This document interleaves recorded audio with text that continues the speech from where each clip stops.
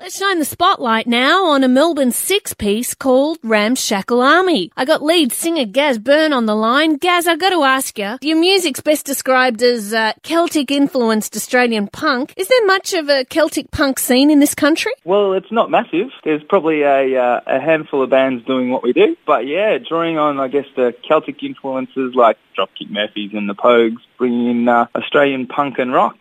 I guess that's kind of where we end up. Celtic punk rock always strikes me as such great party music. That's it. It's pretty much drinking tunes and a big party vibe. What's the biggest party you've ever played? Oh, the biggest party, we played a festival called Shamrock Fest, which was in the car park of Robert F. Kennedy Stadium in Washington, D.C., with Dropkick Murphys, and there would have been about 30,000 in front of the stage. And what's the craziest thing you've seen? I think that festival where the cost of the ticket included Guinness and Miller all day, and they opened at 12 and we played at 7:15. So I reckon things that were going on in that crowd shouldn't be described on live radio, I reckon.